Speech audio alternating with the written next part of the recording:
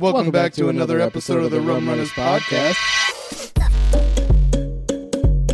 On to the next one. On to the next one. On to the next one.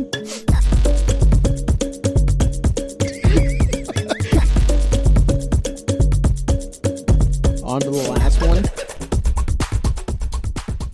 What the fuck was that? Okay, on to the new one. I hate you. I hate you too. Okay. No, you don't. All right. You want to do the countdown? You want me to do the countdown? I'll do the countdown. Okay, let's do this. I'm going to start at 6. Okay, start at 6, whatever you want to do. I'm here for the ride now. 6. That's so weird. 5. 4. Welcome back to another episode of the Rum Runners Podcast. I am Jared. I am Kyle. And we're back to talk about the weirdest and funniest news from all over the internet. We read the clickbait so you don't have to. But today we are not alone. We are joined by good friend Andy, better known as DJ AK Vibes. How you doing, Andy? Yo, what's poppin', man? How's life? Life is great. Jared, you might as well just say living the dream if you want to really show everybody how much you hate yourself. life is happening. Let's say that. I hear you, man. That's what's up. Yeah. So myself and Andy have known each other for years now. We went to high school together. He was we were all in a big group that we would hang out and do crazy shit all the time. But Andy has since graduating gone and done amazing things. Like I said, he's better known as AK Vibes. He is a really great DJ that has been everywhere. Is it safe to say that you've been everywhere? No, not everywhere. I've been a few places, but there's still more to get to. There's always more to see. You've been to all the interesting places, right? I don't know, man. My bucket list is pretty long, so I like to look at it in the way of I've done some things, but there's always more to do. That's the way I look at it. So yeah. I mean, have you been to Ibiza? I have not. In fact, that's got to be on the list. That's on the list. You lied to me, Jared. Yeah, I kind of lied to him and told him that you're in Ibiza. You know, my hero DJs went to Ibiza. Yeah, that's party central, man. I mean, Don't get me wrong. I've been to Spain, but I've never actually been to that part. Well, Gotcha. it's like a joke because there's like this really low budget, well, not low budget, it's big in Britain, but there's like corny British movie that I made him watch called Kevin and Perry Go Large, where it's these two 16-year-old kids who somehow convince their parents to take them to Ibiza so that they can DJ there. And then a whole bunch of like grimy, like disgusting humor happens. Sounds like a movie I'd enjoy. Yeah, it's all they're also played by like 35-year-old men. One's a woman. Oh yeah, one's a woman. Yeah, I forgot They're about both that. dudes in the movie. It's an interesting one. I was going to say, it sounds like it could be a real life story. I feel like that's something that could actually happen in real life. We're gonna have to look up to see if it was inspired by true events. By true events, yeah. No. So I think probably the best way to start is, because when I knew you, you've always loved music. Like you're always big into music. I did music back when you knew me. What kind of got you into DJing though? Okay, so actually that began not too long after high school. I always loved music, like you said, and my taste in music wasn't always conventional because I would find music that I thought was dope. And even if it wasn't necessarily what was popular with our course mates, Yeah. there were certain CDs I had, certain tapes I listened to, certain stuff I found that I was like, yo, this is fire. So I don't want to say that like I blazed my own trail of interest, but I just always loved music, and it wasn't based on what was popular at the time. It was always based on like what I liked. Yeah. You were very frequently ahead of the curve. I remember multiple conversations where you'd be like, yo, this person's going to pop off soon and I know it. And we were like, no, never. And then like 3 months later, they're on the radio. We're like, how the hell do you always do that? Well, taking it back, even before some of those predictions, I'll give you an example of what I mean. When I discovered Bob Marley, it really opened my mind to reggae music. And you could say, oh, he's the most prolific or the most well-known reggae artist. Mm-hmm. But all it took was me listening to one of his CDs, and I was like, you know what? I love reggae. Reggae is it for life. I love it. And then I started to get more into like Sean Paul and Shaggy, and those artists and their songs were popular, but it wasn't necessarily what was like hot at that time. It was like I was discovering Caribbean music and I'm like, this is what I like. Yeah. And similarly, in the hip hop realm, I found this group called the Beat Nuts. And I got their CD. It was when I was in New York. I was with my dad in New York. I bought the bootleg off the street for $5. Hey, real quick, let me sell you the CD. Yeah, no, it was called Take It or Squeeze It. That was the name of the CD. Oh, and I used to listen to that CD start to finish, like track 1 on all the way through, the little skits, the off tracks, like not just the single. And I was like, this shit is dope. Like, but no one else in our area was listening to that no one had heard of it. But I was like, this shit is fire. So just like I said, I don't want to go off on a side tangent too far, but that was just one example of a CD that I had and I used to fuck with it heavy, even though no one else in Freedom had heard of it. Yeah. But fast forward, Freedom wasn't really the epicenter of music, though. Right, it wasn't. We were, we weren't in the what's the word I'm looking for? In the know. We weren't really in the thick of it. We weren't in the jugular, where like dope music was coming from. It wasn't coming out of Bethlehem. It was coming out of other major cities. So, I mean, Allentown and like Phillipsburg had their moments. Phillipsburg had a bunch of like hardcore bands that popped up for a little while. I guess that could be true. That's not the music that I was into, so I wouldn't really know about that. But as far as hip hop and reggae, anyway, like I said, I don't want to go too far on a tangent, but basically that was always my thing. There was certain music that I found, and I was like, I think this is dope. Even if not everybody else, not my peers and my friends are on the same page as me, I think it's dope. Yeah. So fast forward a few months. Oh, go ahead. Oh, no, I was just going to say, I'm like that, and I feel like that has influenced you a lot. Just what I know about you, just those two genres of music have really worked their way into you as a person. And you can kind of tell that that's like your favorite thing. Oh yeah. It's my lifeblood, man. So like I said, just fast forwarding just a few months from high school, like literally just right after graduation, I started college. I was going to Temple University in Philly. Shout out to the TU Owls, my alma mater. And it was literally right at the beginning of the school year. They had like a welcome to Temple block party type thing. And there were these people giving out posters. Because, this is back in 2004. This is like when physical CDs and posters for your dorm room were still hot. Like that's not really it nowadays, but there was really no social media and stuff like that. Yeah, there was no social media. There was no YouTube. Like the way you found out about dope music was like from the radio and from CDs. Yeah. Somebody would hand you something and be like, you need to listen to this. And that's exactly what happened. So I was on campus and I'm brand new. I don't know anybody. I don't know one thing from another. And I see this booth, this table, and they were giving out, free like Lloyd Banks posters and like promotional CDs and stuff. And I was like, oh, hell yeah. I was like, good old days. I'm going to get some of this stuff for my room, for my dorm room. And I'm going to put this stuff on the wall. So I thought there was a catch because I'm like, what do I have to do to get the free posters? They're like, nothing. Like, it's free. You can have it. I was like, really? So I was flabbergasted, man. I was bedazzled that I was able to get free G-Unit posters and CDs. Yeah. And they were like, you don't even have to sign up for our mailing list. But if you want to sign up for the mailing list, we're the student radio station and we do events and stuff. And if you want to put your name in your email, you can do it. I was like, you know what? If this means me getting more free posters in the future, I'm going to sign up. Yeah. I was like, let me put my shit down. So I signed up and I didn't actually have any intention of joining anything. So I never thought about doing radio. I didn't think that was something that I could do. But they started emailing me and they would tell me they had their meetings and they would have events. And the first few times I blew it off. I dismissed it. But then eventually I was like, you know what? I want to check out what these people are doing, this radio station. So I went to the meeting and I kind of got drawn into it because at the time they weren't broadcasting. They were waiting for a new studio to open.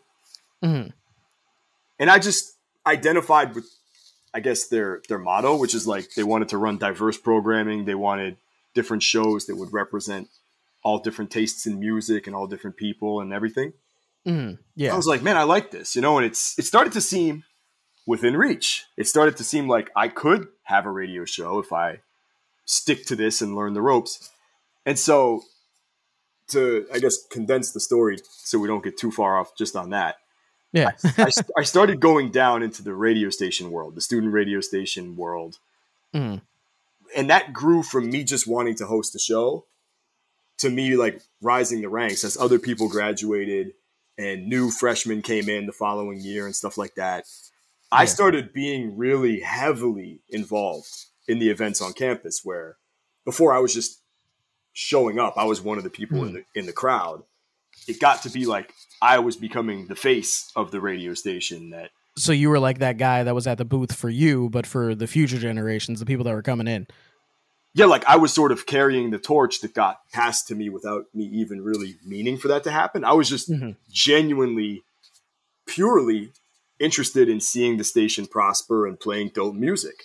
So, like I said, as it went from freshman year into sophomore year, I was meeting DJs and I thought what they were doing was awesome. Like one guy in particular, my boy Q, he's one of my really close friends now, but at the time I just met him.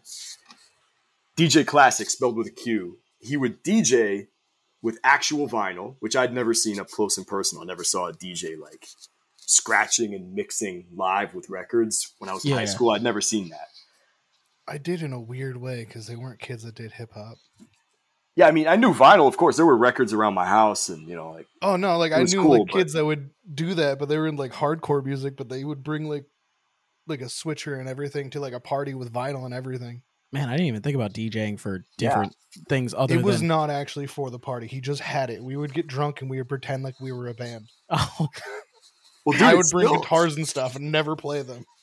It's dope how like music transcends all, you know, genre and everything. Like because at the end of the day, you saying that and me identifying with like, I can just imagine it. I can picture it in my mind. And I'm like, that's so dope, man. Because like, I never played any instruments. I never was formally trained or you know, educated properly on music. I never studied music. I never played an instrument, but just through loving music and wanting to like play music, I got into this student radio station. Somehow I became like involved in the management of it just as time went on. Nice. And simultaneously, I was getting more and more interested in like becoming a DJ myself, not just a radio host, but being able to like scratch the art of like actually DJing. Yeah, dude, because it's an art. There's truly an art and science to it, which I never used to know. And I was like, how does he scratch on beat and create these little patterns and these little rhythms of scratching? And how does he put the vocals from this song over this other beat and it sounds so clean? That's what's always amazed me. I was like, how do they do this so well? Yeah, that's what drew me in, man. That's what hypnotized me and kind of like mesmerized me into wanting to learn. But it was a leap. It was a real big step between me like observing and then me finally taking the plunge and buying equipment. And I hit a lot of resistance, man. Like I didn't necessarily have support early on, but I did it anyway. and that's not cheap. Like DJ equipment is stupid expensive. Dude, I spent basically everything I had at the time. It was like basically my life savings when I was 19, you know? What's funny is that's really similar to how we've been growing the podcast. Yeah. Including it up to there's a possibility of a thing with the studio that's not open yet. Yeah. It's very similar. Yeah, there's a lot of mirroring going on with like kind of what we're doing right now, where we really just went, you know what, this is something we really want to do. We sunk a lot of money into it because we're like, this is cool. We really like it. It's something that we enjoy. Now we finally are starting to get recognition and people are starting to approach us in like a professional kind of aspect. And it's interesting kind of how it mirrors it. That's funny, man. Maybe it was meant to be. Maybe it was meant to be that you heard the story. Because as long as I've known you, man, since high school, I don't know that we've ever had this conversation. I don't know if I ever told you about all that stuff before. Nah, like you like glazed over it because I remember when I first found out that you were DJing, I went, how the hell did you start DJing? You're like, radio, man. And that was kind of it. Like we kind of just branched off from there into like, just like how you been, what you've been up to, things like that. But yeah, we never really went into it. Yeah, well, that's pretty much the story of how it started. The student radio station led me to DJs and being around those other DJs. For example, Q and another guy, Big Lex, DJ Big Lex out of Jersey is one of my other friends and my main early influences. Those guys just kind of showed me the ropes and sort of like took me under their wing. I observed and I had to put in my own like blood and sweat and tears to it, but I was able to learn from people that really knew what they were doing. That's good. It's good to have that the like the teachers, especially if it's like your peers. It's easier to kind of listen to them, and then you just kind of run from it with from there. Yeah, and what's really wild about it all too is that looking back, right? I couldn't have told you this at the time, or even during college at all. But looking back, I remember thinking to myself when I was about 18, and I would see these guys DJ parties. I thought, yo, that's so dope, but I'm way too late. Like, I wish I had known about this like sooner. You were too old to kind of to get into it? Yeah, like I was too old. Like I'm already in college and these guys are already so established and they're only, a couple years older than me. Damn, you thought that at 18? That's how it felt, dude. It like, honest to God, it was like, man, I would love to be able to do that, but I could never get to that point. Wait, you never had that? Like when I was like a teenager and I was trying to get into music and stuff with my friends, I was like, most of these people have been playing guitar since they were like babies. That's how I felt. That's how I felt. Yeah, I think you just don't do things. I don't I'm like, do there's things. no way That's to catch up. But I guess the moral of that story is that even though I felt that way initially, if you believe in yourself and you say like, no matter what, I'm going to do what it takes. I'm going to put in the work. I'm not going to take shortcuts. I'm willing to put in the work and just by any means necessary, like pursue my passion. Yeah. Ultimately, you can surprise yourself and say like, wow, I did catch up and I did make something out of it. That's an extremely good message. I mean, even for me in my 30s, it's due to the fact that we are going through something similar right now. Like you've known me for years. You know that like I'm a man of lofty dreams and not much follow through. So like, why do you say it like that, man? The history, I think there's enough like historical evidence to prove that I have a lot of ideas that don't really ever go anywhere because I never do anything with them. I mean, I hear you, but at the end of the day, sometimes it's timing, bro. Sometimes you may have come up with a bunch of ideas that for one reason or another may not have gone the way you wanted, but when the timing is right and the planets align, the stars align, it can happen, man. It's also mostly me because is that edited yet? Is that edited yet?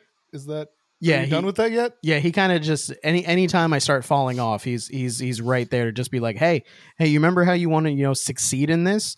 You're gonna have to do the thing that you don't want to do right now. Remember how I spend like 12 hours a day on social media stuff? You should probably just edit that thing for me.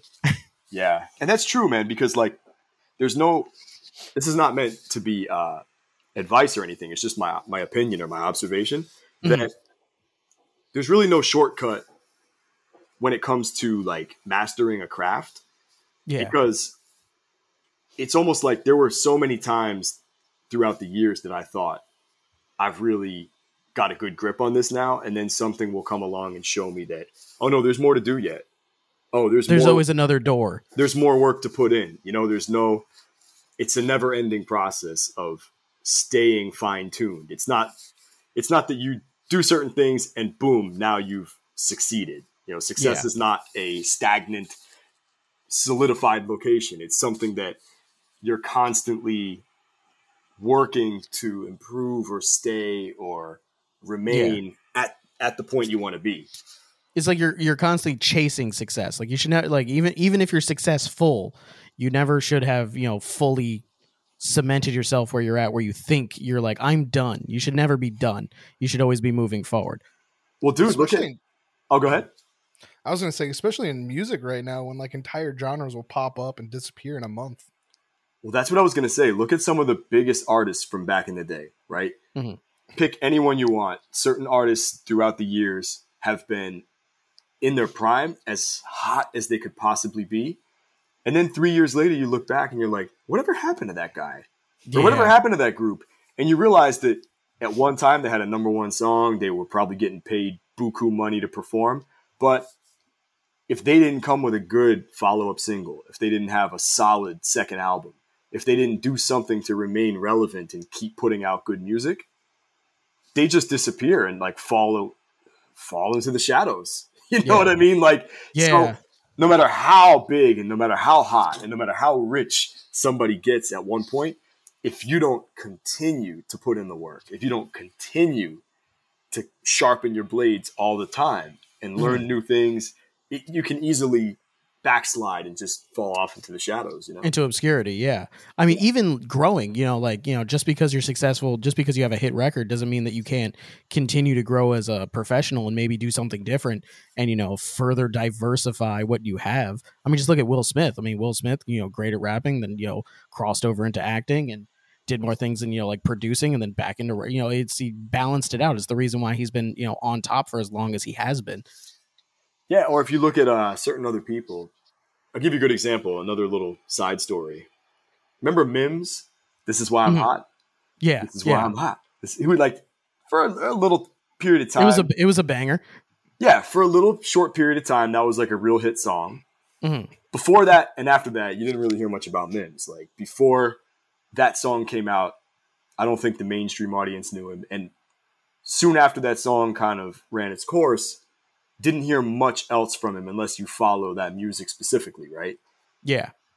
But he didn't necessarily fall off because he didn't put in the work. What it is that he was smart about. He used his successful run wisely and strategically.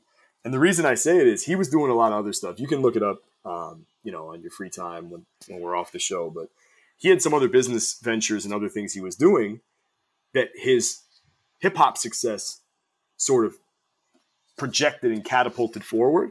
But years later, because he came to our radio studio when we were in Temple and I was running my show, he actually came through and we had an interview with him when he was in his prime, right? Oh, damn, dope. And then, like I said, after a couple years, didn't really hear much about him. Fast forward, maybe 5 years, 6 years. I don't remember exactly how much longer later, but I was in Dubai probably in 2013, 2014, somewhere around there. I was in Dubai at a club with one of my friends. And Mims was the featured artist that night. He was there. And I came up to him. He was in the VIP, and I came over to him, and he remembered me because I was like, "Yo, man, we had the college radio show. Remember you came through?" He's like, "Yeah, bro." And we took a picture together.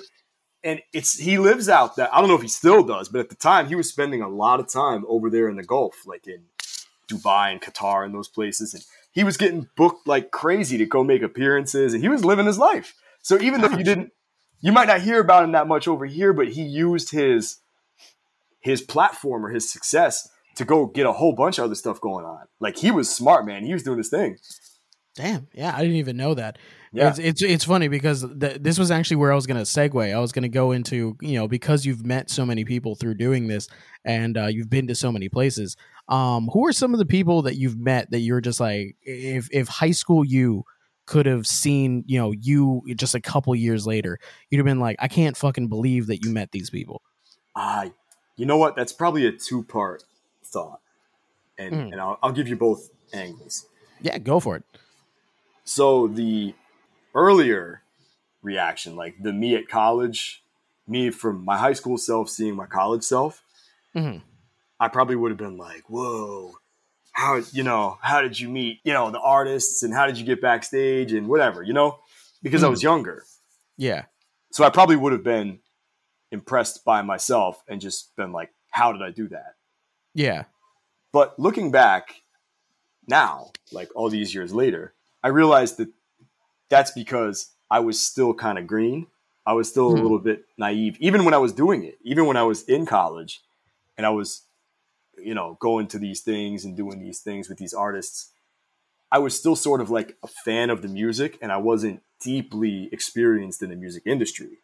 Yeah. Because nowadays, and this is not me trying to sound cool, this is the honest to God truth. Nowadays, I'll hear that there's an event with some artist and, I'm invited and I know I'm going to be fine. Like I can get in and get the VIP situation and everything. And I still won't go. Like I'm just not even in the mood. Because you start to realize it's a bunch of bullshit, man. Like, as time goes on, you're like, I don't want to be bothered with this fake ass, situation that comes along with it. It's not even about the music. It's all about the business behind it. Yeah. And I'm just like, whatever, like, but that's because after many years of doing it, you just start to feel like, okay, it's rinse and repeat. It's rinse and repeat. It's cookie cutter. It's old news at that point. Yeah, but if we were talking about my high school self looking at my college self, I still would have probably been fascinated at like, well, whoa, just 2 years ago, you were sitting in class in Freedom.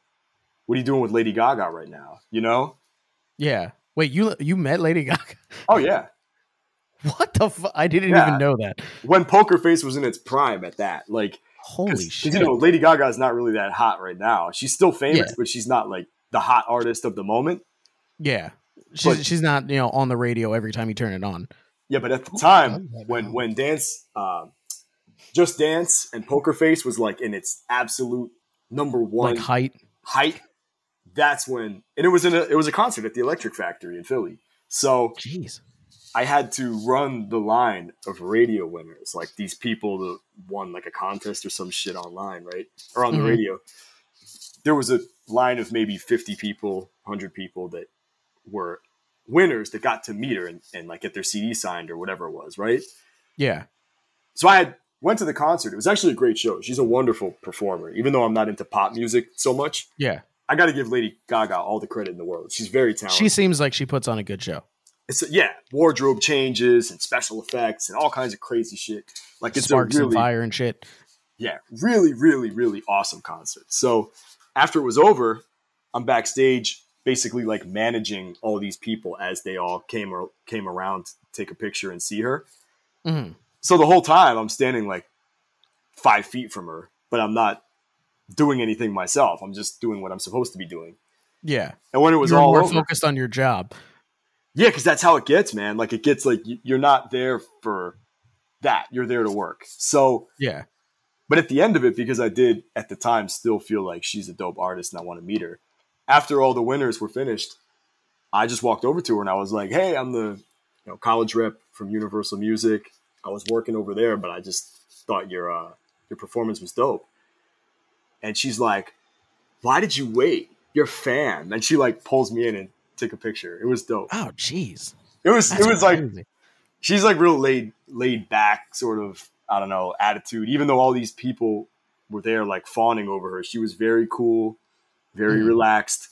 And she was just like, "Why did you wait? You should have came up to me sooner. You're family, bro." Like, or whatever she said.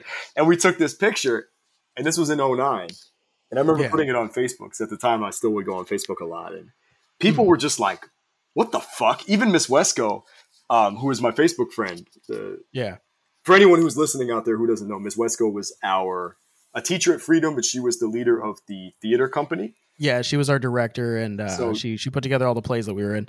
Yeah, so Jared and I, one of the many memories that we share from high school is acting in West Side Story as extra gang members in the Sharks. And so Miss Wesco, even though she was my teacher in high school, she over the years became my friend through Facebook, and as I got to be an adult. Yeah. And she saw that picture of Lady Gaga, she was like, "What the fuck is going on? Like, because let me just put something in context. These days, I don't think pictures mean anything anymore. Yeah. That's my honest opinion, because the way social media has become, it doesn't really mean much the way it used to. Because before social media and before camera phones and selfies, I mean, yeah, there were camera phones, but before everyone had an iPhone and took selfies, in order to be anywhere close to an artist, you had to have pull. Like, you had to have credentials to even be close enough to have your camera there and get a photo. Like, it really, really meant something. You had to have the juice back then. But nowadays, it doesn't really mean that. I also think that a lot of like a lot of, especially pictures and things like that, everything is like engineered to be the best for, improving people's image. And it's just kind of what everyone's doing now. Yeah. So like, it's like, oh, I was with this person. Yeah. Well, that person was also with 1,000 other people right before you that are all making it seem like whatever you're saying it is. And it doesn't really capture like real life interactions anymore. Are you saying that your Instagram personality is not the same as your real life? You mean my 5 pictures? My 5 pictures aren't the same as my real life? Sorry. The little blonde suburban ladies. Insta life. She has a super happy family and her husband definitely doesn't drink all night. Dude, The white woman's Instagram. listen, it's so funny that you guys are saying this because this is honestly the reason that I've gotten a lot quieter in the past few years. That it got to be like, I don't want to try to conform or show off or follow the, the necessary marketing things that everybody else is doing to manicure their photos perfectly and show this life that's probably not their real life. Yeah. I'd rather just, I don't want to When say I be learned quiet that they totally. were curating Instagram, I lost my mind. It's just, it's like everything is perfectly manicured and people size you up or try to judge you based on what they think you can do for them. Yeah. And one thing I've More of noticed, what the algorithm can do. Oh yeah. As well, that too. Yeah. People living their lives to please a computer program at this point.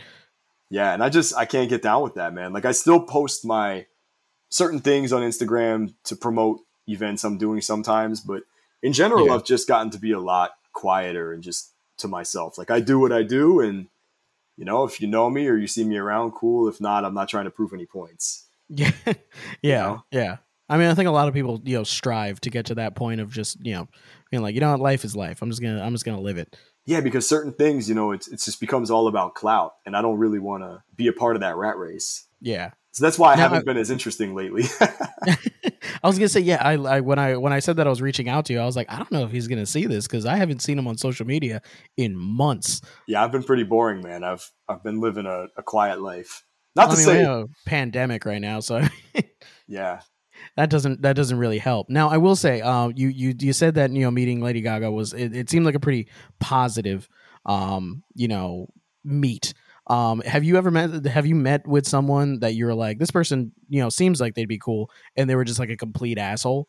I'm assuming that's happened a lot, but like, is there anyone that like jumps out at your head? You know what? It has happened, but I'm gonna choose respectfully not to speak bad on anybody because, again, with time I've learned that you never know. It could have been external factors. It might not have been like the person like a bad day. Yeah, it could. For example, there's one artist that I remember that was real rude to me and the DJs that were there. I'm not gonna, name drop or talk bad about this person, but I remember being really upset at the time. Like, yo, what the fuck? We're there to support this artist, and how's he gonna do that to us? But looking back, it could have been a lot of things that had nothing to do with the DJs. It could have been his management. It could have been whoever was hosting them at the club didn't provide him the right hospitality. Like there's a lot of things that it probably wasn't personal, even if I took it personal at the time. So I'll gladly say which artists I think are amazing and dope in real life, but I'll skip name dropping people who I thought were assholes. That's classy. That's classy. That's fine. Yeah. Yeah. I mean, there is always outside factor, especially if it was during like a tour. Touring is just stressful in general, just that constant travel and constantly being inundated by people. People are rarely going to catch you at your best. There's got to be some of them where it was pure ego, though. It might as well. There might very well be. There's a point where you get to like a certain level and you're just like, I am God. I mean, look at Kanye. I mean, it could be. He has a cult. It could be, but like I said, I've learned. Maybe it's just because I'm older, and with age comes more experience. Wisdom. But wisdom comes from bad judgment, which I've had plenty of. But but I would say that I've learned just not to take things at face value and say, all right, I don't really know what's going on. I don't know what the cause of this is. So let me not talk bad. Let me not say anything negative. Gotcha. All right. Well, we'll quickly pivot. So I want to go into, because I know some of the background, but I know that you're a huge lover of travel. We mentioned that, and you mentioned Dubai. So where did you go from? Because I know you went from the radio to DJ, and you're doing like parties, you're doing events, you're doing things like that. How did you get to the traveling? How did that happen? Okay, so again, to come back to the theme of like things that seem impossible or out of reach, but if you spend enough time pursuing your goals and taking risks, sometimes it becomes within reach.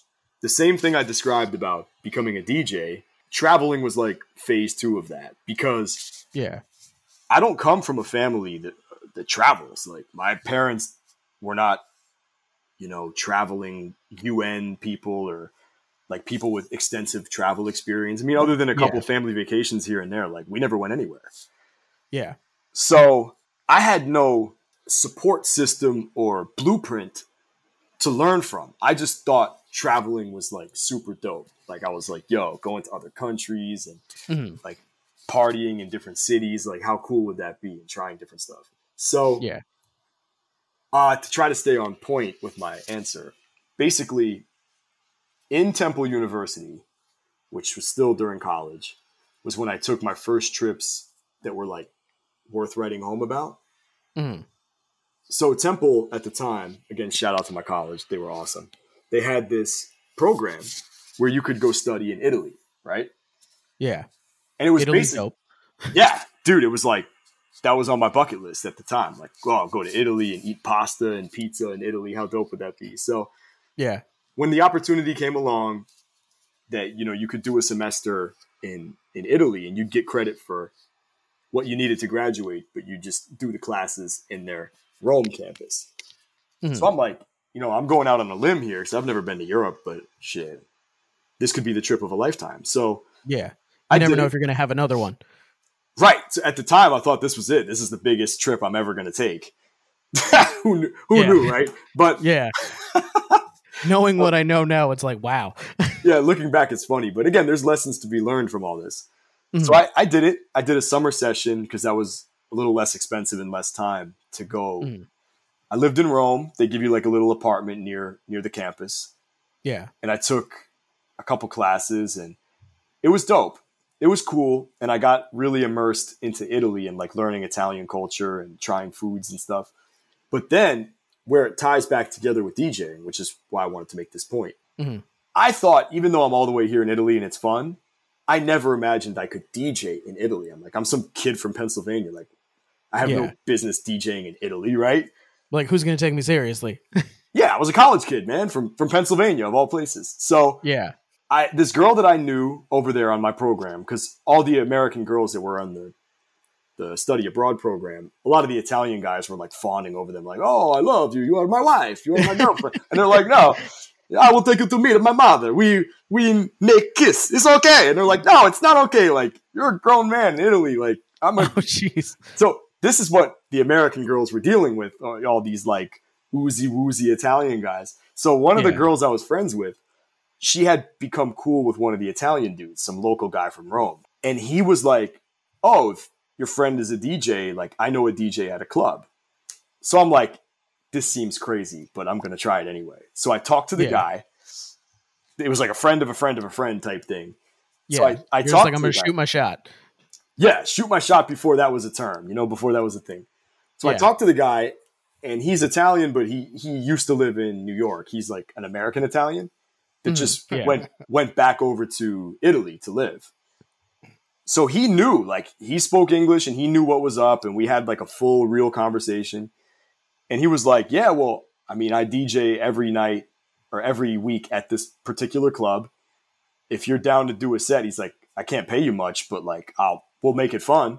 If you want to do a set and invite all your friends, I was like, hell yeah. So we planned it, and I DJ'd Hip Hop Mondays at Bloom nightclub in Rome, Italy, in one of these plazas. And literally everyone from the study abroad program came. Dude, I had dozens and dozens of people like flooding in, and we partied all night. It was so dope. But again, I thought that that's it. Like, I did it once. It's the thing of a lifetime, but that's it, right? Yeah, this is something to write down in your journal. Be like, I DJ'd in Italy. Yeah, that was my highest point of achievement at that time. I was like, it gets no better than this. But then I go back to Philly. I continue to DJ. I continue to study. I graduate 2009, right? And then I kind of thought DJing would have to come to an end because I didn't believe that could be a career. I thought you had to be some celebrity or some like really established guy that was educated in music theory to be a professional DJ. Yeah. Had to be DJ Scribbles. Yeah, I thought, if you're not on MTV or BET, or if you're not like some guy that's on the radio, that it's just not possible. Yeah. So I didn't really know what I was getting into after graduation, but I was offered a job doing marketing for Universal Music Group.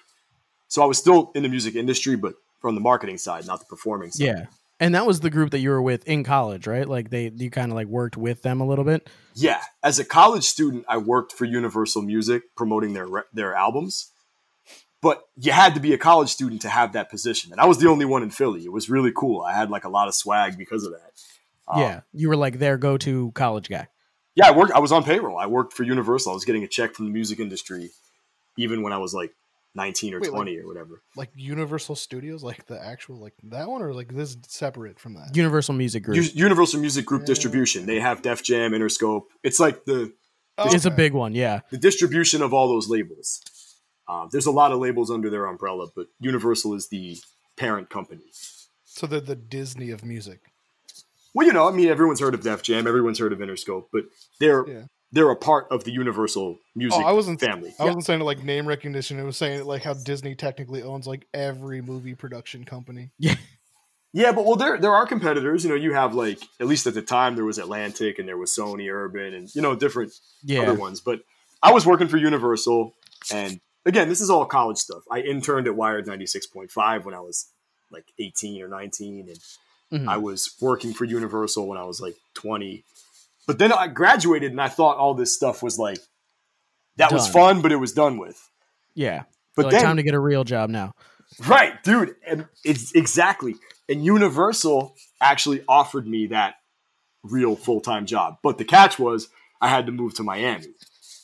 They were like, the job is in Miami. It's like, oh, what a terrible punishment. I got to move to a gorgeous city full of gorgeous people. Dude, you know what the funniest part was?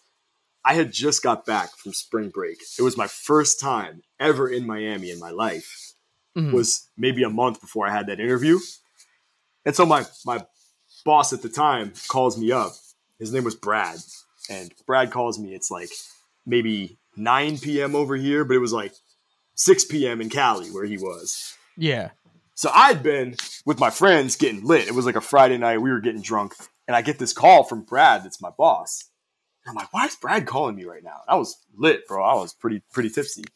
Yeah. So I'm like, I got to take this call. So I go outside of the house and I answer the phone. And Brad's like, hey, man, what's up? You have a minute to chat? I'm like, yeah. And he's like, so nothing formal, you know, nothing crazy. Just want to know, how would you feel about Miami? How would you feel about a job in Miami? And dude, imagine drunk Andy on the phone getting an informal job offer. I was like, Miami. I love Miami. Oh my God. And Brad is like, wow, bro, I love your enthusiasm. You're so passionate. I'm like, yeah, man, whatever it takes, whatever you need. I'd love it. And he's just like, wow, what a great attitude. You know, I was wasted, man. Like I was completely drunk. And drunk Andy's always a fun Andy. Anyway, I got the job, so I guess it worked. But so I moved down to Miami. Nothing like choosing to move the wall drunk. You're like, I'll definitely relocate my whole life. Yeah, you're like, how do I do this? I had no qualms about it. I had no hesitation. I'm like, absolutely, whatever, bro. Let's go to Miami, bro. Like that's how I was on the phone. And he was just like, great. So then a little while later, I got a formal offer that said, you know, this is what salary we can offer you and benefits, and you just have to relocate to Miami, which is on you to go find an apartment. But once you get there, you'll start this date. Oh wow! They didn't pay to move you? No, technically I wasn't being promoted. I was being hired as a full-time employee for the first time. Yeah, so it was on me, but that's all right because I had to do something anyway. Like I was leaving Philly regardless when school finished. And you made it work. So I mean, it all worked out in the end. Yeah, so I got down to Miami and I started working, but through being in Miami, like, you know, you just start to, I don't know, take on new ideas, new goals, new visions, because I wasn't in Pennsylvania anymore. Yeah. And I kind of yearned to travel. I kind of wanted to travel because I had met all these cool people from like other countries and islands and stuff. Like Miami's very international, very diverse. Yeah. Miami's a worldwide vacation spot. Yeah, but even the people that live here, it's a melting pot of cultures. You know, it's not like it's not one homogenous flavor. It's very, very like multicultural, all in one place. Yeah, but I wanted to travel. Make my way down there. You do, bro. I've been telling you for years. You got to come down. Yeah, but I don't know. You might never go home. You might lose your mind. I think it's too close to my ex. I'd probably leave just strictly off of that. But yeah, man. So I was working for Universal, and I wanted to travel, but I really just couldn't because I was in the grind. You know, you're in the rat race, if you will. Yeah. Even though even in the music industry, it's still a job. Like you're still just doing your job. Exactly. Like even though it was a music industry job, and I was getting paid from Universal Music to do, you know, Rick Ross album release parties and stuff. Like, and that's the kind of stuff I was paid to do. But I still had work to do. I had to write reports and take photos and be on conference calls. I couldn't just get up and travel all willy-nilly. I had bills to pay. Yeah. And you probably didn't. They probably had plenty of people. So it's not like you would get a travel for that stuff. They were like, no, that's the Miami guy. We have a guy in Chicago to go do that party. Yeah, I was in my market, and they would say, "Oh, drive to Orlando or drive to Tampa," and I would have to do that. But I couldn't just go vacation all freely, you know. Yeah, that's not traveling. That's just driving for your job. Yeah, that's doing work. That's me being on the highway for work. So yeah. Anyway, as fate would have it, like a year and change after I got the job, this was in the height of the recession, mind you, in 2009. Yeah. So it was amazing that I even got a job at all because no one was finding jobs back then. Mm. But a year and a few months after I started, they laid everybody off. Like my whole department just kind of got downsized. Oh shit! And so I was like, "Fuck, what am I going to do now?" You know. So I'm sitting in Florida with no real family or like no real support system. And I thought about it. You know, I gave it some thought, and I'm like, well, if I go back to Pennsylvania, I don't have a job there either. Yeah. So at least if I stay put, I'm here in my apartment. My bills are controlled. Mm-hmm. But if I go back to Pennsylvania, I have no idea what I'm going to do. Yeah. You'd been living at home, and there's like, you know, barely anything more than warehouse jobs around here. So it's like you would have been stuck. Yeah, I just had no idea what I would do if I left where I was. So I'm like, I'll just stay put and try to make it work. Yeah. So I stayed. This was like end of 2010. And I start looking for DJ gigs because I'm like, well, that's something I know how to do that I can use to make some money in the meantime. But I have to figure out what's going to happen after that. Yeah. So I was scraping, man, for a while. Just so you know, I mean, it may look glamorous from the outside, but there were very, very difficult, tough moments. There are some ramen noodle nights, like multiple of those. Well, yeah, in 2000, I wouldn't even call it ramen noodle nights because I've always been like, you know, somewhat fiscally responsible. But it's more like being directionless, like not knowing how you're gonna progress, being sort of like stuck in a rut. Like I was scraping, man. That's the best way I can put it. I was scraping. When I first got laid off from Universal, I was looking for gigs, scraping off the floor, like whatever I can find. I don't care. If it's a bar mitzvah, if it's a bar, a happy hour, I don't care. Yeah. You know, pride is not a thing. Ego is non-existent. Just give me work. Yeah. And so as time went on. Yeah. What's that? Especially not in that time in America. Yeah, because you could find anything, you could do it. It was just like, yeah, I got that. It was tough. And I even went to these things. This is a bit of a tangent, but maybe you guys will appreciate this. We're cool with it. Yeah. So because I was laid off as opposed to being fired, I qualified for unemployment. And I had mixed feelings when I received that qualification because I was sort of brought up to think like, you know, to get government benefits is like I'm not doing something right if I'm getting government benefits, that I should just be hustling harder to find something else. Mm-hmm. But I started to like assess the situation, and I'm like, well, I'm entitled to it. I paid into it. They take it out of your paycheck. Yeah, that's your money. You're getting your money back. Like, yeah, let me get it. So part of the requirement in order to receive the unemployment check, which wasn't much, just to be clear, it was like $1,100 a month. It barely paid my rent, you know, but it was something better than nothing. So in order to get the unemployment check, at least in Florida, it was required that I attended this class about like what you have to do and what your responsibilities are while you're collecting unemployment. Mm. So I went to the class, and it was every kind of person you could imagine, every segment of society, young, old, men, women, educated, not educated, black, white, Latino, you name it. Everybody you could picture, from old guys to people that are fresh out of school, all kinds of people were in this class. And I was like, damn, like this is a picture of the workforce in America right now. Everybody is looking for work, right? Yeah. Everyone's getting laid off. No matter what you were doing, it's a hard time for everybody, right? Yeah. I remember those days. Those were tough times. Dude, it was a directionless, difficult time. And I was thinking, because they were saying, you know, basically in order to receive unemployment, you got to be looking for work. And part of the benefits, they offer free training in certain fields. If like you want to take a class, they offer certain things for free for you to learn a new skill.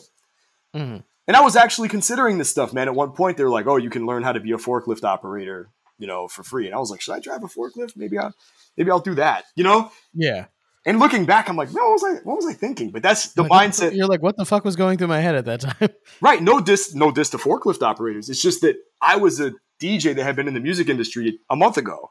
It's also just And not. I was you. just thinking like that's not who you are. Yeah, that's how directionless I was starting to feel. It was like a desolate sort of situation. Like, man, no one's hiring for anything. Everyone's looking for work. So I said, I'm just going to DJ to pass the time. And I was, like I said, I was scraping, looking for whatever I could find.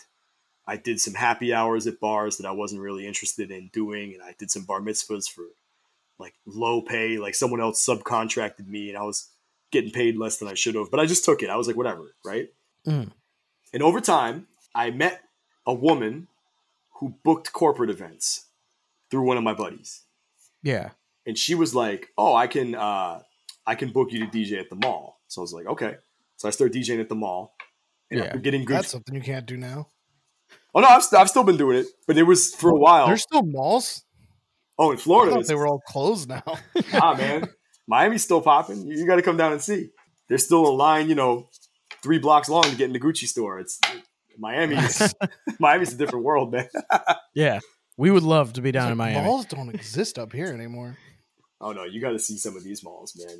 We're not talking about the Westgate. This is like some real crazy stuff going on up here. But yeah, through doing the corporate gigs, that's what I refer to them, corporate retail gigs. Yeah. That lady was like, "Oh, all the feedback I've been getting from the clients about you is really good. How do you feel about doing a cruise?" And I never even had been on a cruise before. Yeah. I had never even been on vacation on a cruise. Yeah. So I had no idea what I was getting into, but I needed the money and it sounded fun. So I was like, okay, sign me up. Yeah. You're like DJ on the water. Dude. And that was the beginning of the traveling career that I did. I did a cruise. The very first one was from Boston to Bermuda on the Norwegian Dawn. Norwegian Cruise Line had a cruise ship called the Dawn.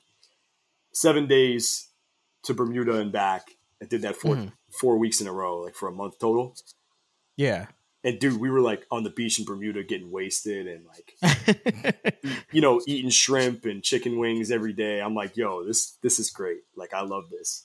Yeah. Cause you have access to the same food that, the people on vacation do, right? Oh yeah. I was a guest entertainer. So like I could go in the crew areas and hang out with the chicks in the crew, but also I could be with the guests and have dinner with, the regular food with everybody else.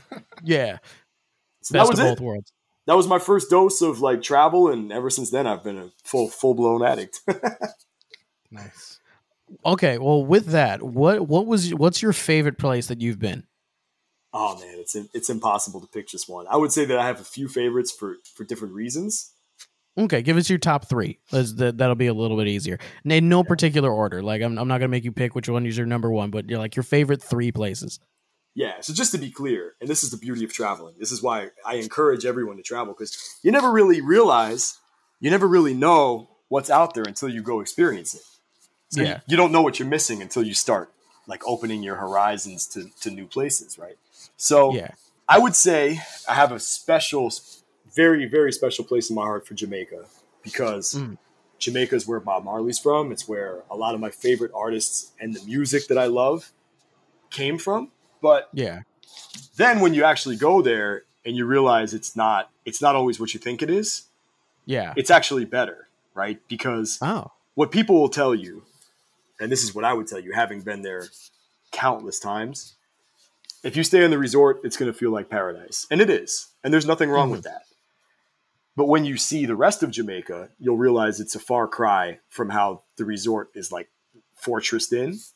Yeah. And some people would tell you that that's scary or it's dangerous. I would tell you the exact opposite. I think that's what makes Jamaica amazing. It's how real it is, how loving and fun and dope the culture is. Yeah. Enjoy the resort if you want to go down and hang out at the pool and play golf and stuff. There's nothing wrong with that. But definitely see the real Jamaica also with an open mind, because the hospitality and the culture and the mentality is just amazing, man. Yeah. That's kind of funny, because actually knowing some of the history of Bob Marley, I was aware of how Jamaica really is, because he may or may not have led a small group of people to maybe murder somebody. I don't know about that. That I can't speak on, man. You know, but That's he also hosts a true crime podcast. So I mean, it's not. It Yeah. wasn't so much that. It was there's like a lot to it, but like I forget what was going on. But like I'm pretty sure that guy died, and Bob Marley may have been the guy that made the call. look, you know, things happen sometimes, I guess. But it's real. That's what it is. It's real. all I would He say like, is did a that, concert with a bullet in him. I'm pretty sure, or he was stabbed. One of the two. He was either just shot. No, he was shot. Yeah, he got shot and then like bandaged it up and went and did a show. That's dope. That Bob sounds about Marley's right, actually yeah. badass. Yeah, that's extremely badass. and things were tumultuous back then. You know, like politically, Jamaica was really violent back in the 70s. So like, Yeah, he was a product of his environment. If that, he was a victim of whatever else was going on. You know, but yeah, Well, he was also like a symbol for a lot of people. he became that way, yeah, because he yeah, pushed his music, and now it's. I don't want to call Bob Marley's music like oversimplified, but when you think of it now, it feels safe, it feels friendly, it feels like, oh, if Bob Marley's on, you know, you sip a margarita and you know, yeah. You picture, a bunch of white people sitting around with tiki torches, just Right. drinking Coronas, and they'd be like, "We're so diverse now." right. But if you actually listen to some of his music and you really like dig into the lyrics, he was advocating for, you know, the Rastafarians. He was advocating for like, you know, uniting African people. I mean, it wasn't all cozy dozy little like margarita music. Some of Yeah. it was a little bit militant and conscious, which I think is a Yeah. good thing because it was ahead of its time. Yeah, it wasn't Jimmy Buffett. It had Exactly. substance. And he did have fun music too, but I Shot the Sheriff, if you listen to the lyrics of it, it's not about shooting the sheriff, it's about the backstory. Yeah, Very deep. Very, very, very, very thought-provoking, man. Like, Yeah. I Shot the Sheriff is one of his most famous songs that people know, but he's saying, you know, Sheriff John Brown always hated me. For what? I don't know. Every time I Yeah. plant a seed, he say, kill them before they grow. Meaning like planting a seed of thought or inspiring the people to rise up and question the system. And, you know, it's like there's a lot of really conscious, really thought-provoking music that he has.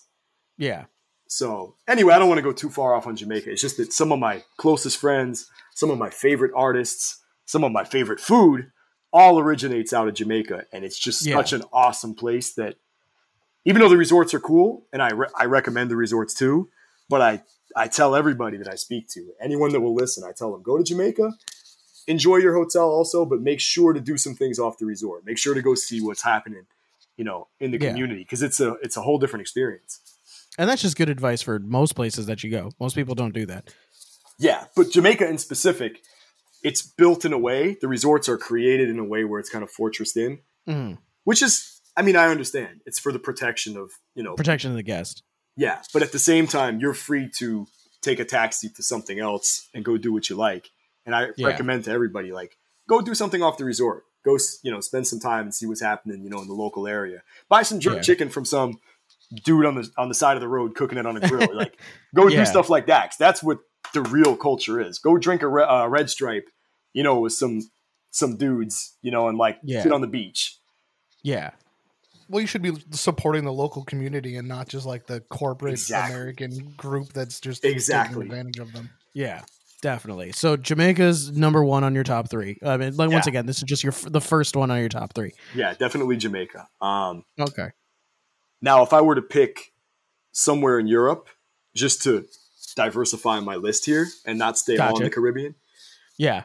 I also have a real soft spot for Italy because I think being a food lover, I think it's very, very, very amazing Italian Yeah. food. Like, you can order the same things there that you would think to order here. Like, you order a pizza or you order pasta or whatever, right? But Yeah. the way it's prepared, it's just extremely fresh and a little bit It's different. better. Yeah. It's different. Like, As the time that I spent there, the food was better. It was just better in every way. yeah, Italian food is so amazing. And then again, just like most countries, depending where you go, you'll see different things. If you go into Milan, it's like a city that's like New York. If you go to Mhm. Rome, it's a big city, but there's a lot of history there. Like the Vatican and everything is there. And then if you go to some of the small islands or on the coast, you know, you get the beach, you get like, it's just everything, man. Like, Swimming in the Mediterranean is definitely different. Yeah, Italy is It's super nice. dope. It's very nice. And then if I have to pick a third, like I said, it's very, very difficult to narrow down because every country I could say good things about every place. Yeah. But one that I think was, how can I put this? One that I think was surprising Okay. was Ethiopia, All right. which is East Africa. For anyone who doesn't have a good grip on geography, it's in Africa, but it's on the far east, like almost near Egypt and like the Middle East, like at that side. Mm-hmm. And it's very different than other parts of the continent. Like the food is very different. The language and the way that people look is kind of unique. Mm-hmm. And I went there with one of my friends. We were on like a crazy traveling binge. My friend Antonio and I, we went to Dubai. We like went to the club, partied, and then we did a little East Africa rendezvous. So we go to Ethiopia, not knowing what to expect, just knowing that we're going to have a good time. Mm-hmm. And when I tell you that the hospitality was just like next level, the food is amazing. There's this thing called injera. That's the name of it. It's like a giant spongy thing that they put the meats and the vegetables on in different arrangements. Okay. And then you actually tear off little pieces of the spongy bread stuff, the injera, and you eat, the different things that are on the platter with it. Okay. So that is your silverware, basically. Like the bread, the spongy stuff is what you eat with. You don't need a separate fork and knife. And it absorbs all the flavors. Because it's this... Ooh. Dude, when I tell you, Ethiopian food is next level. Okay. So I don't know even if you never get a chance to go to Ethiopia itself, because it's kind of far away, but if you ever get an Ethiopian restaurant in Philly or New York or DC or something, absolutely, you got to try. Give it a try. Yeah. Okay. I'm going to definitely try that out. I do want to ask, where have you just been like, where have you gone where you're just like, the women here are the best. They're just gorgeous. Okay. This is an answer that I'm going to get some backlash for. It's going to be controversial, but I'm going to say it anyway. We love controversy. Personally, having been to more than 80 different countries, 80, not 18, but Jesus. 80.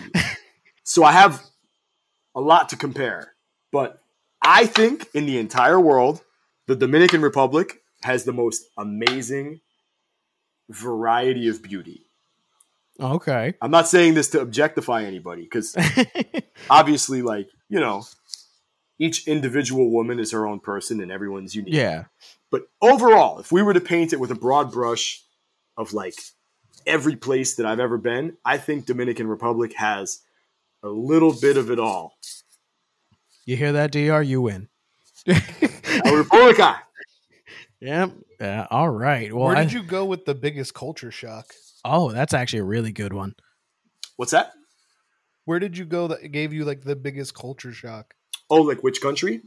Yeah. Let's see. Like you got there and you're like, what the fuck? Okay, I'm going to say, and this is not to say it was a shock because I didn't know what to expect, but the place that was the most far-flung, that was really like insane to me, is a little island called Sao Tome. It's spelled SAO space TOME, Sao Tome. And it's a former Portuguese colony. Like it's an independent country now, but it's a little island. The name is Portuguese because it used to be one of Portugal's colonies. And it's off the coast of Africa. So it's not on the continent, but it's like in that part of the world. Dude, when we got there, and I tell you, Jurassic Park in real life, I'm not exaggerating, man. It's like the Jungle Book. Kyle just showed me a picture. Holy crap. It's like the Jungle Book. When I got there, it's like there's a little town. We stayed in a town that's somewhat developed, but the rest of the island is like just people fishing and like drinking palm wine all day. It's like totally just the Jungle Book. And culturally, it was kind of like going to Mars because we got there and, a quick little story about on arrival. The two people I was traveling with, one also had an American passport like me, and the other person had a Ghanaian passport from Ghana. So the American passports were able to go in with no fee. The guy with the Ghana passport they said you have to pay a 20 euro entry fee, like that's their the price, right?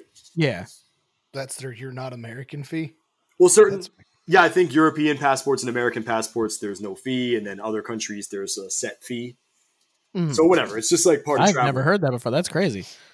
Well, even the United States has it. If you're coming from somewhere else, there's like some countries are allowed with no paperwork. Some you have to apply in advance and pay a fee. So every country has its own things. Okay. And it's just that in our group, the two of us, including me, had American passports. The other guy, he had a Ghana passport. So they were like, you have to pay 20 euros and then you can go in.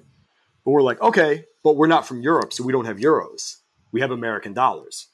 So I had a US $100 bill. I'm like, I can pay with this, but I don't have euros. And they're like, well, what's that? Where's this from? I'm like, United States of America? They're like, what? I don't know. And I'm like, what? You don't know? Like you don't know about America? And they're like, I don't know about this. This could be fake. And I'm like, It's from the same place that my passport's from. yeah, but they were looking at the money like, I don't know about this. We need euros. And I'm like, are you Wow. serious? And they were like, yeah. So we're going back and forth. I'm like, look, we're not from Europe. We don't have euros. I can give you this and you can give me change in the local currency or in whatever you want. But this is what we have. If we're from America, we have American dollars. And Yeah. they're like, no, we can't do that. I'm like, all right, fine. Well, where's the exchange window? I'll go convert the money. They're like, oh, we don't have one. And I'm like, all right, well, where's the ATM? I'll go withdraw some money. Oh, we don't have one. I'm like, okay, can I use my credit card? No, we don't take credit. I'm like, what the fuck? Like, what are we They're supposed just to like, do? your son can't come. So, Yeah, it was almost like they were like, no, he can't come into this country. it's like pay 20 euros, but there's no other way for you to pay. So we're going back and forth and back and forth and back and forth. And finally, this guy that was in line behind us was like, enough. He's like, I will pay the 20 euros. Just go. Like some dude from Portugal was like, he had euros. He's like, enough of this. Like, Yeah. here's the 20 euros. Just keep it moving. Like, I'm tired, Yeah, he's like, I got places to be. Why are you holding me up? So, and when we got there, dude, that place is like, I mean, it's super friendly and super amazing, especially if you like scuba diving and snorkeling. It's unreal what they have there. But it's just like so undeveloped and like off the grid. Just different. Just it's the complete opposite of what you think when you think of, or when you're coming from America. It seems like it's just a whole other world at that point. Yeah, it felt like I landed on Mars, man. Like for real. Like culturally, it was just like, where am I? What is this place? But it was really, really cool, man. At the end of the day, it was fun. I mean, they gotta love it. Gotta Yeah. love it. All right, so I think this is probably a good place to pivot into you joining us for our normal thing of reacting to some crazy stories. Okay. You down for that? Of course. All right, so we're gonna go on to the first one. Do you have any Florida ones? Do I have any Florida ones? No, I don't have any Florida ones How do you today. mess I'm surprised they're not Wait, all let me Florida see. ones. Usually Florida man Oh, is doing never mind. I There's only have one Florida one. We can't just base everything on Florida. We'd be a Florida podcast. We would. All right, so this one's actually a Pennsylvania one. Johnstown man allegedly stabs wife, blames it on their dog. Because the dog did it, obviously. That's why it's allegedly. He blamed it on the dog. Blamed it on the dog. The dog's the one that stabbed her. I think the police are trying to like put this one on him. The dog definitely did it. What kind of dog was it? Was I it was a going fighting to say, dog? that'd probably be the first time I ever heard of a dog picking up a knife. Well, no, there's that video of that woman that was pretending to be choking and the dog grabbed a knife. Gave her a tracheotomy. Yeah, no, like the never dog, saw literally, that. like it's on TikTok. It's a woman is pretending to choke to see like what it's apparently a trend to pretend to choke and then see what your dog does Mhm. to see if it tries to help you or if it ignores you. And this one, tried to And this finish one it off. literally grabbed a steak knife that was on the counter and she like got up and like ran away from the dog. Like with what? With its opposable thumb? Like how did the dog grab the No, knife? its mouth.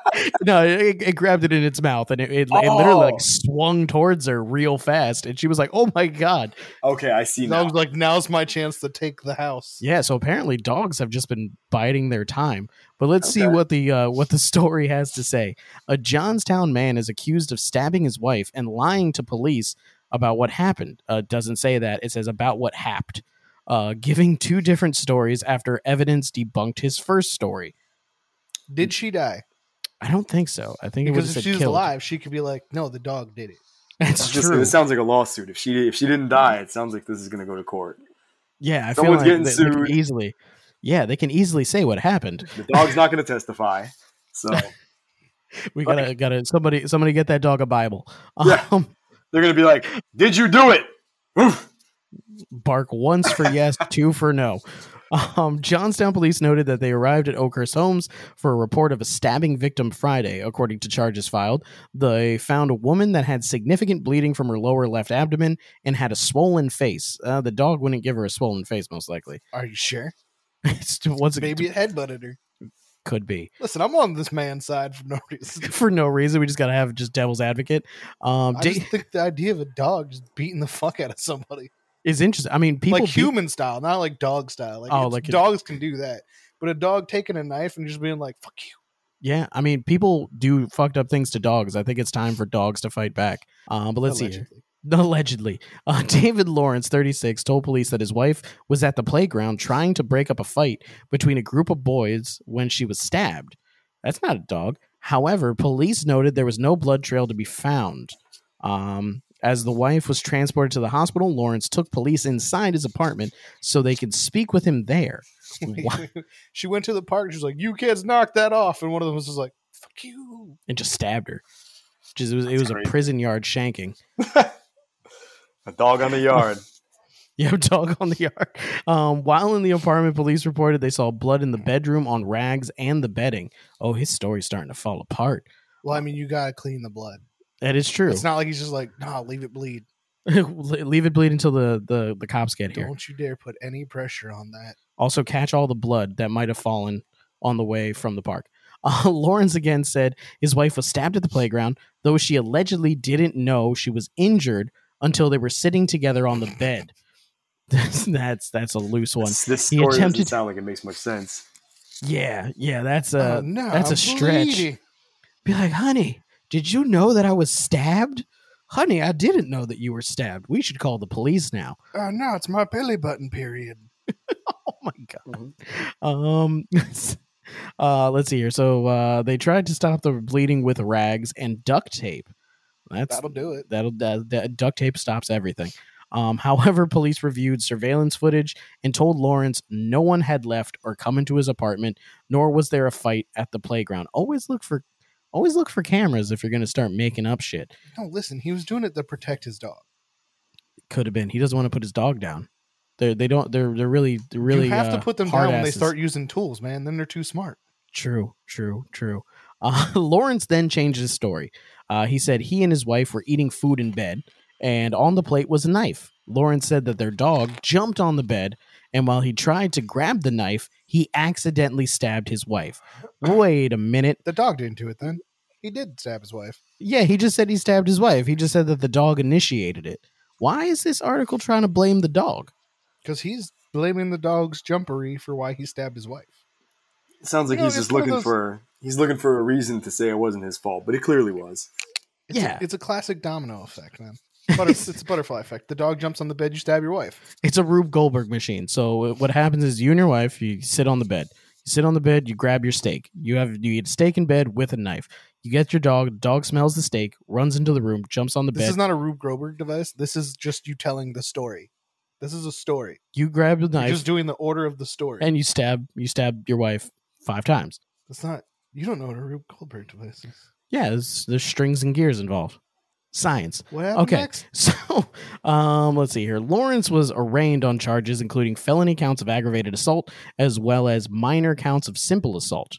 How are they going to say he was aggravated if you did it trying to catch the knife? That's true. It is accidental. It wasn't It's on the lawyers to prove that he didn't intend, but I feel like his wife could corroborate whether he was mad or not. Why have they not asked the wife? A lot of these stories can be answered just by asking the victim. Yeah. Just be like, "Hey, did he stab you?" No, Yes. You know what it is? Actually, no. Because technically, a wife doesn't have to legally testify against their husband. So if she's like, "He'll stab me again if I tell you he stabbed me." Oh. Don't put that on record. Off the record. He stabbed me.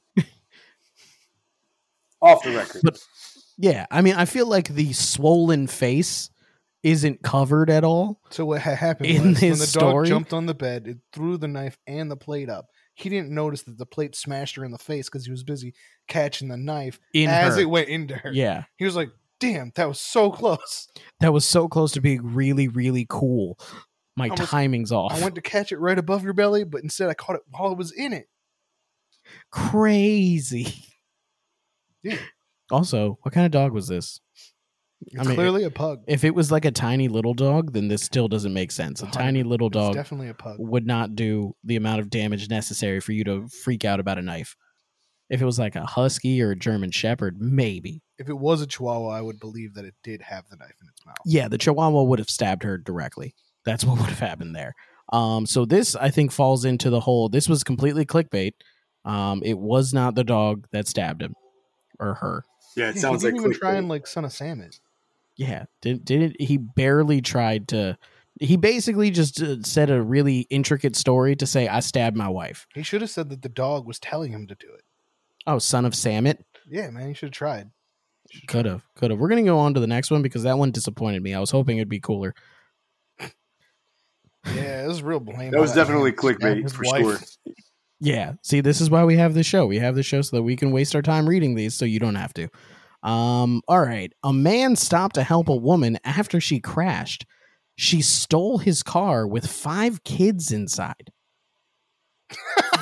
That's mean. Her car was broken.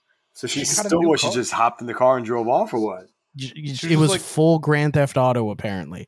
Like she was just like, "Oh no, help me!" And then just threw him into the car, and then just jumped into his car and went, "Your kids are mine now." That doesn't sound like it's going to end very well. Oh, definitely not. She's super arrested. Yeah. She hopped in that car and she's like, I always wanted to be a mother. Leaving her 2 children in the car. Everyone said I was a bad mom. Look at me now with 5 kids and a brand new van. She's going to be in jail soon. She's Very like looking soon. in the glove box like, who owes me child support? She drove away. You owe me child support for what's your name? Timmy needs new shoes. Let's see here. Grandy, North Carolina. A woman is accused of kidnapping 5 children in Grandy, North Carolina after crashing her car Sunday on U.S. Route 158. She's going to go to jail for a long time. 5 counts of kidnapping. She It's can no claim joke. insanity, head trauma from the accident. You son I'm of a gonna go bitch. be I didn't her even think lawyer. about that.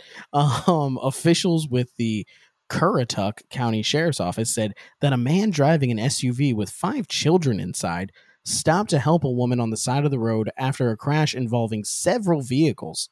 Why'd he only try to help her? He was like, that's the hot one. That's why. That could have been it. Also, Probably side true, note, but it's terrible. side note.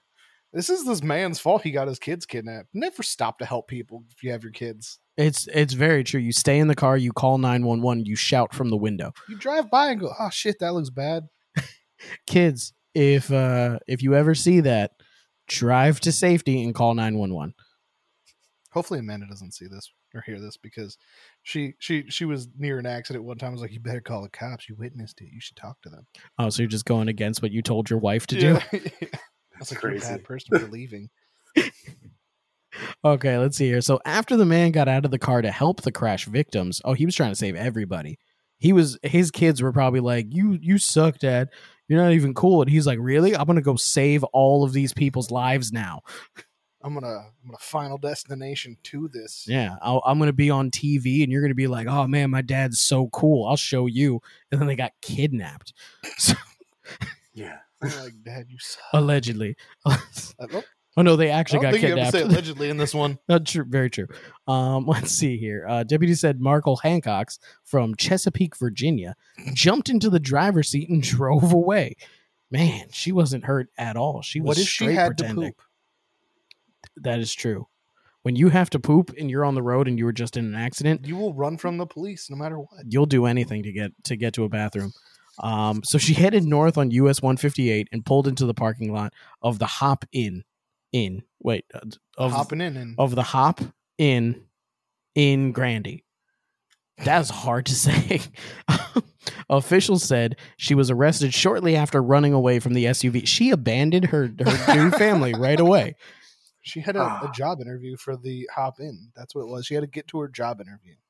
She wasn't gonna let no accident make her late, or 5 children. Do you think the kids just annoyed her so much that she was like, "I'm done. She's like, I'm out of I'm here. not. Forget it. I can't take it. I will call your dad and tell him where to pick you up." She hopped in. She was like, I always wanted to be a mother of 5. She gets halfway down the block. They're like, are we there yet? And she's like, I don't know where the fuck we're going. We So, just passed no. by McDonald's. Can we stop there? She's like, you know what? I always wanted to not have any kids. She's like, change my mind. Be careful what you wish for. The grass is always greener. She tried it. She didn't like it. She moved on. Now she's in jail. Yeah, this was just a tryout family. That's what this was. She was checking to see if it fit. It didn't fit. Yeah, it's not. No bueno. No. Deputies rescued the 5 children, and even though they were extremely shaken, they were not harmed. They were shaken because they didn't get McDonald's. Officials with the sheriff's office said Hancock's will be charged with 5 counts of second-degree kidnapping. What's second-degree kidnapping? She didn't mean to kidnap them. The degrees are always based off the motive. But First degree is always premeditated. She didn't premeditate to steal this guy's car. very She got true. into a car accident. He showed up. She was just like, fuck, I'll take those kids. Spur of the moment. Not even take that She's car. like, I'll I take always those wanted kids. to be a mom. I really think that she was just testing out being a mom. She's being They held asked too under many questions way too fast. $210,000 bond in Caratuck County Detention Center. They really need to be careful with the wording, though, in certain things. Being like, the children were all severely shaken. Like, that is an injury for a child. That You would lied. be. You don't want to shake children. Don't shake the babies. Andy, you know that, right? Don't shake children, especially stolen ones. I mean, I try not to shake children in general, but especially stolen ones. Every stolen child I've ever had, I've not shaken them at all. They just tack onto it. They're like, stole the child, shook the child. I feel like it's Yelled not at the going to end child. well. Not going to end well at all. We're gonna have to double check on this and see if she gets all 5 counts. I feel like she will. I don't know why they're just doing 5. Like, it's weird. Can you just imagine they do this and she gets found guilty on 4 of the 5 counts? Like, what happens then? There's been things I've seen that were like that. Where it's like one of the kids was the one that actually told her to take them. He was like, no, I wanted to go with her. I was like, mommy. Our dad sucks. Can you please take us? What would happen if the kids held up a sign that were like, we're being kidnapped, and then she stole the car, No, kidnapping them she- for what they thought was a kidnapper? She got in the car and she was like, you kids want to come with me? And one was like, yeah. And the other ones were like, no. And she was like, I'm Majority going to do rules. what that one says. Which one of you is older? The one who said, yeah. There we go. We're going with the older one. Shut up. They're liars. That would be an interesting one. I kind of want to double check on this to see if all 5 counts stick. Because if one of them doesn't stick, I feel like none of them should stick. Yeah, That's they'll probably actually make a deal low with cap her. on. They'll be like, oh, plead guilty to this one and do 5 years and then we'll let you out. 1 year for each kid that you stole. Yeah. Yeah, On we won't. the We, edge. we won't even hit you for the car. We're really just focusing on the kids right now. Yo, she's not even getting charged for like stealing the car, is she? You just No, said she is. kidnapping. It is. I just skipped over it. Leaving the scene of an accident and larceny of a motor vehicle. Leaving the scene of an accident feels like, a cliff note at this point. Yeah. They're really just tacking that on. She really did Grand Theft Auto it. She did. She got into an accident. She's like, my car is damaged. I'm just gonna. That one's clean. Did they ask her where she was going? Did she cause this accident? No, Would it matter if she was the one that caused the accident? no. What if she was on the way to the hospital because like her mother was dying or something? She was on her way to poop. I'm gonna keep going with that. That's why she was That going to one hop in? story. Yeah. Okay, everybody ready to go on to the last one? Let's do it. Is this the Florida one? This is the Florida All one. right, let's do it. Let's get into it. Okay, Florida man. It's probably your neighbor. Sword-wielding man accused of starting fire makes it rain in jail cell after arrest, police say. That is a run-on sentence. There's one comma and no periods. Yeah, that's a pretty crazy run-on sentence. That's why I had it, because I was like, how did you do what? And then it says, Titusville suspect Scott Taylor has a history of sparking illegal fires. I don't know. I think he's being framed. That face is of a man that is so confused why he's there. Why are half of his teeth bigger than the other half of his teeth? Because he's from Florida. Let's move on past that. Okay. Brevard County, Florida. Brevard County, I know where that is. You know where that? I was literally just about to ask Beware the if you fire knew swords. that. So Titus officers found a man, 37, sitting in his front yard holding a sword and chugging a bottle of rum. That doesn't Oh, that's sound like so on brand. that doesn't sound like wielding. He's just holding. He's just does he have it like stabbed into the ground like it's like a rest, like Dark Souls? But upon responding to an active fire Thursday, according to a police report, the incident occurred around 2:12 a.m. on Craig Avenue. Craig, where police saw flames 4 feet high stretching from the suspect's home. He burned down his own house. Jeez. I thought you said he started a forest fire. I thought that's what. No, it just said starting fire. Suspect's home to the middle of the road, the report continues. While the homes were within 20 feet of the flames, officers said the fires were extinguished before causing any injury or damage to surrounding houses. Wait, so he didn't burn his house down? He burned just his house down, I think is what it is. It said he started the fire in the middle of the road? I'm still wondering how he made it rain. I'm so confused. How did he make it rain? Did he throw money How is or did the he make fire real going rain? from his house to the middle of the road? What did he? Yeah, that doesn't make much sense. Yeah, this is It's crazy. just like I lit the pavement on fire and a crazy thing happened. My house caught My on house fire. caught on fire. Is it illegal to light the road on fire? The ground's so dry right now. I flicked a cigarette and it just accidentally lit this all up. You know, like in California, Man, Florida can't burn. There's too much humidity down there. Like, how humid is it there right now? It's humid. It's still hot out. Humid? Jesus. Like, it's like today was actually hot here in PA, but Pennsylvania doesn't count. As there a was place there for was weather. no humidity, like barely any. But let's see here. So there's damage. Surrounded by open containers of alcohol upon their arrival. He was at his own house. That's fine. He was in his yard, but That's his property. it is his property. But he was drinking Captain Morgan. Look at that. It's a man after our own hearts. The total cost of the damage was approximately $500. That's not even bad. Did he? I think he just burned it. Like, I think His he just ticket- burned the road. His ticket's gonna be worth more than that. Yeah. Upon arriving at Brevard County Jail, the report continues. Taylor, charged with intentional or reckless burning of lands. That's a new one. I've never heard that before. Proceeded to break the fire sprinkler head in his cell, causing the booking cell and room to flood. That's not making it rain. This was deceiving. I thought he was gonna do some kind of like hoodoo witch dance thing. That's what I was hoping, like a rain dance. Yeah. And like it actually formed clouds in the cell, or he like broke the roof and it started raining inside. Officer said the incident resulted in $1,000 worth of damage. That was worse than the fire he caused. He should have just left it alone. Water worse than fire. There you go. Water beats fire all the time. Always pick Squirtle.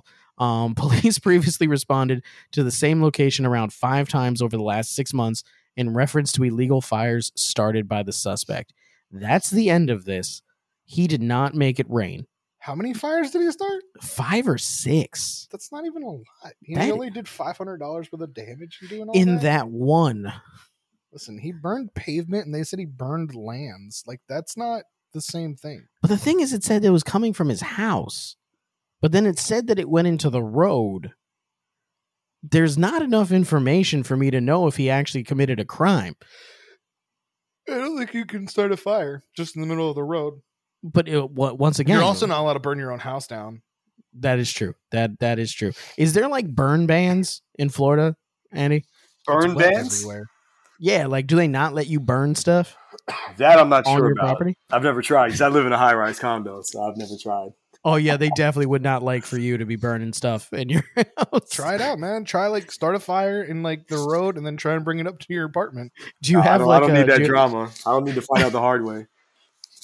Just remember, don't make it rain inside of your cell, aka break a sprinkler, because that's more expensive than any damage you'll do during a fire. Yeah, put it to you this way. I never want to be the Florida man you read about in the headline. That, I mean, it would trying be to- interesting. I'm trying to stay out of the headlines, always. It doesn't take much to become a Florida man. Why did he have a sword also? You know, you're asking questions that don't need answers because up until he went to jail and started making it rain because of the fire. Because I know you wouldn't do the fire part because you're a bitch. Drinking rum, playing with a sword in your yard is something you would do. Yeah. I'm not gonna. So why are you asking that question? But also, it says that he was just holding a sword. Your initial thing of saying that that's not wielding also tracks. Yeah, he was just sitting there playing with a sword, drinking rum. Copious amounts, it seems, because he was surrounded by bottles. Yeah, up until the set in his house and the street on fire. That's you. That's setting just you. Something on fire. We don't know exactly Jared. what it was. Jared would do all of this except for the fire. Very true. Very, very true. This was also being exploded. You might have actually done the fire part. I might have, yeah. This was also super clickbaity, because none of the headline actually happened. He had a sword. He wasn't wielding it. He was holding it. There was a fire that he did start. Okay, that one is. He didn't make it rain. He made it wet. He broke sprinklers. It's Florida, so they got to say he made it rain, you know? They're like, we just need this to stand out. They were trying to drive writing words. They just started writing words, no punctuation, with no place to go, and they just ended it with police say, because they were like, yep. I think it's supposed to continue to like this. They just changed the size of the font. There still isn't a period, though. There's not one single period. It was probably written by a Florida man. That's what it is. Well, for sure. He's just like, I'm going to put all the words. All the words are going to go right here. I still don't see a period. There we go. There's the first period at the end of the sentence. Holy shit. I don't know what goes on in Florida schools, but they need to try a little bit harder. Yeah. Oh, man. Well, that's the last one. I'm glad Florida could be the finale. Yeah, we usually try to end on a Florida note because Florida has some of the craziest things. And I thought that a sword and fire and rain all in one would be something insane and maybe even magical, but Florida apparently always not. has some of the craziest things that you think about. And you're like, I don't know if that should be illegal. Florida's a crazy state. What can I say? Have you ever seen like a Florida man thing happen? Like where you're just like chilling and like you're just like, this is going to be in the news tomorrow. I've seen it a few times in real life, but literally on Instagram every single day on this page called Only in Dade. You can feel free to follow it. Only in Dade, Dade for Dade County. Yeah. Every single day is stuff going on every day. I'm gonna have to follow that because it's gonna help me find articles then. To be fair, technically we only know about all this stuff because in Florida the police have to give all of the information to the news. True. Every other state can go, oh, it's still a pending investigation, so we're gonna only give you a little bit. You had a neighbor that sword fought a cop, didn't you, or something? No. Why would you? No. There was the guy that killed somebody with a samurai sword. There you go. Same thing, except this guy didn't kill no one. And lit someone on fire. And that probably took forever to get to the news. Probably. Bethlehem hides a lot of crazy shit that happens. You only know because you were there. I wasn't there. You were in the house when it happened. It just became popular afterwards. You did it. It might have been. All right. So this is normally where we would like pimp out your socials and let you kind of just go and tell people where they can find you. But you're not really on social that much. So where would you like people to find you if you wanted that? I'll put it to you this way. The only one that I really post anything on is my Instagram, which is DJAK Vibes, which is spelled DJAKVIBES. Other than that, I don't really post much. Even on Instagram, I don't post too much, but if anyone's coming to Florida, coming to Miami specifically, and wants to know where I'm DJing, it's usually in my story. I'm usually putting tags and stuff of what I'm up to. It's a mixture of drinking coffee and DJing. That's pretty much what I post about. There we go. Do you have any big events coming up or still just kind of playing it quiet, just doing your thing? I'm just doing my thing, man. From the pandemic, when everything closed, which was that like a year and a half ago? Yeah, this 3-week lockdown has been, year and a half and going strong. Well, the thing is, in Miami, everything closed, just like a lot of other places. And then eventually it reopened, but it was enough time for me to have said, I'm kind of tired of nightlife, and I don't really want to be in the mix with that anymore. So now, like I said, not to sound boring, but I mostly focus on my investments. I wake up early. I do a lot of like health, exercise, working out type stuff. And I still do DJ, but it's really just not much in the clubs. It's more like it's for more for like the love of it, and you're just kind of. Well, don't get me wrong. There's still money's still involved, but I'll do like private events. I'll do private weddings, corporate events. You know, sometimes a little happy hour, things at bars here and there. But I really try to avoid the stuff that's late night or. You're not trying to be out until 4:00 in the morning anymore. No, I've done that for my whole life. Now it's time to. Now it's time to get a good night's sleep and relax and wake up early, check my stocks. You know, that's what I do now. Trying to get a solid 8 hours now, right? Look, if I could leave a finishing thought, I would say it's always important to evolve. You know, you do things, you enjoy them, but you also want to have some kind of vision for the future. And for 10 years straight, I was on a wild ride, DJing, traveling, having fun. Went to a lot of different places, DJed a lot of parties, drank a lot of liquor, stayed out plenty nights with no sleep. But that is sort of in the rear view now, because even though I still DJ and I'll always love music, I'm just a lot more selective with what I'll do because I'm focused on some other things for the future, you know, investments and stuff like that. So, yeah. And that's good. That's good. I mean, this is Andy chapter 3. Yeah, not to be a boring guy, not to be a boring guest, but a lot of my crazy stories are from the past as opposed to the present or the future. You know what I mean? And honestly, we're just happy that you came on here and you shared some of them with us. For sure. Well, thanks for having me, man. I appreciate you inviting me. It was great to chop it up with you after all these years. And definitely, I'll throw some ideas back and forth. So we're gonna have to make our way down there if we ever do, because we would love if we ever get big enough, especially in your area. So you know, maybe if you can pimp us out to a bunch of people down there, we would love to do live shows. So if we ever do a live show down in Miami, we're definitely gonna be hitting you up. Hey man, you have my number. Keep in touch, bro. Definitely. So we're going to close out here. You can find us wherever you find your podcast. Best place to do that, though, is going to be on our website. That is rumrunnerspodcastnetwork.com. You can find all of our episodes, all of Dark Rum, and all of Talk Show. And also, you can find our merch. You can find access to our Patreon. You can follow us on Facebook and Instagram at rumrunners and on Twitter at rumpod. Kyle, did I forget anything? I don't know. Okay, cool. Well, until the next time, see you, everybody. All right, see you. Bye.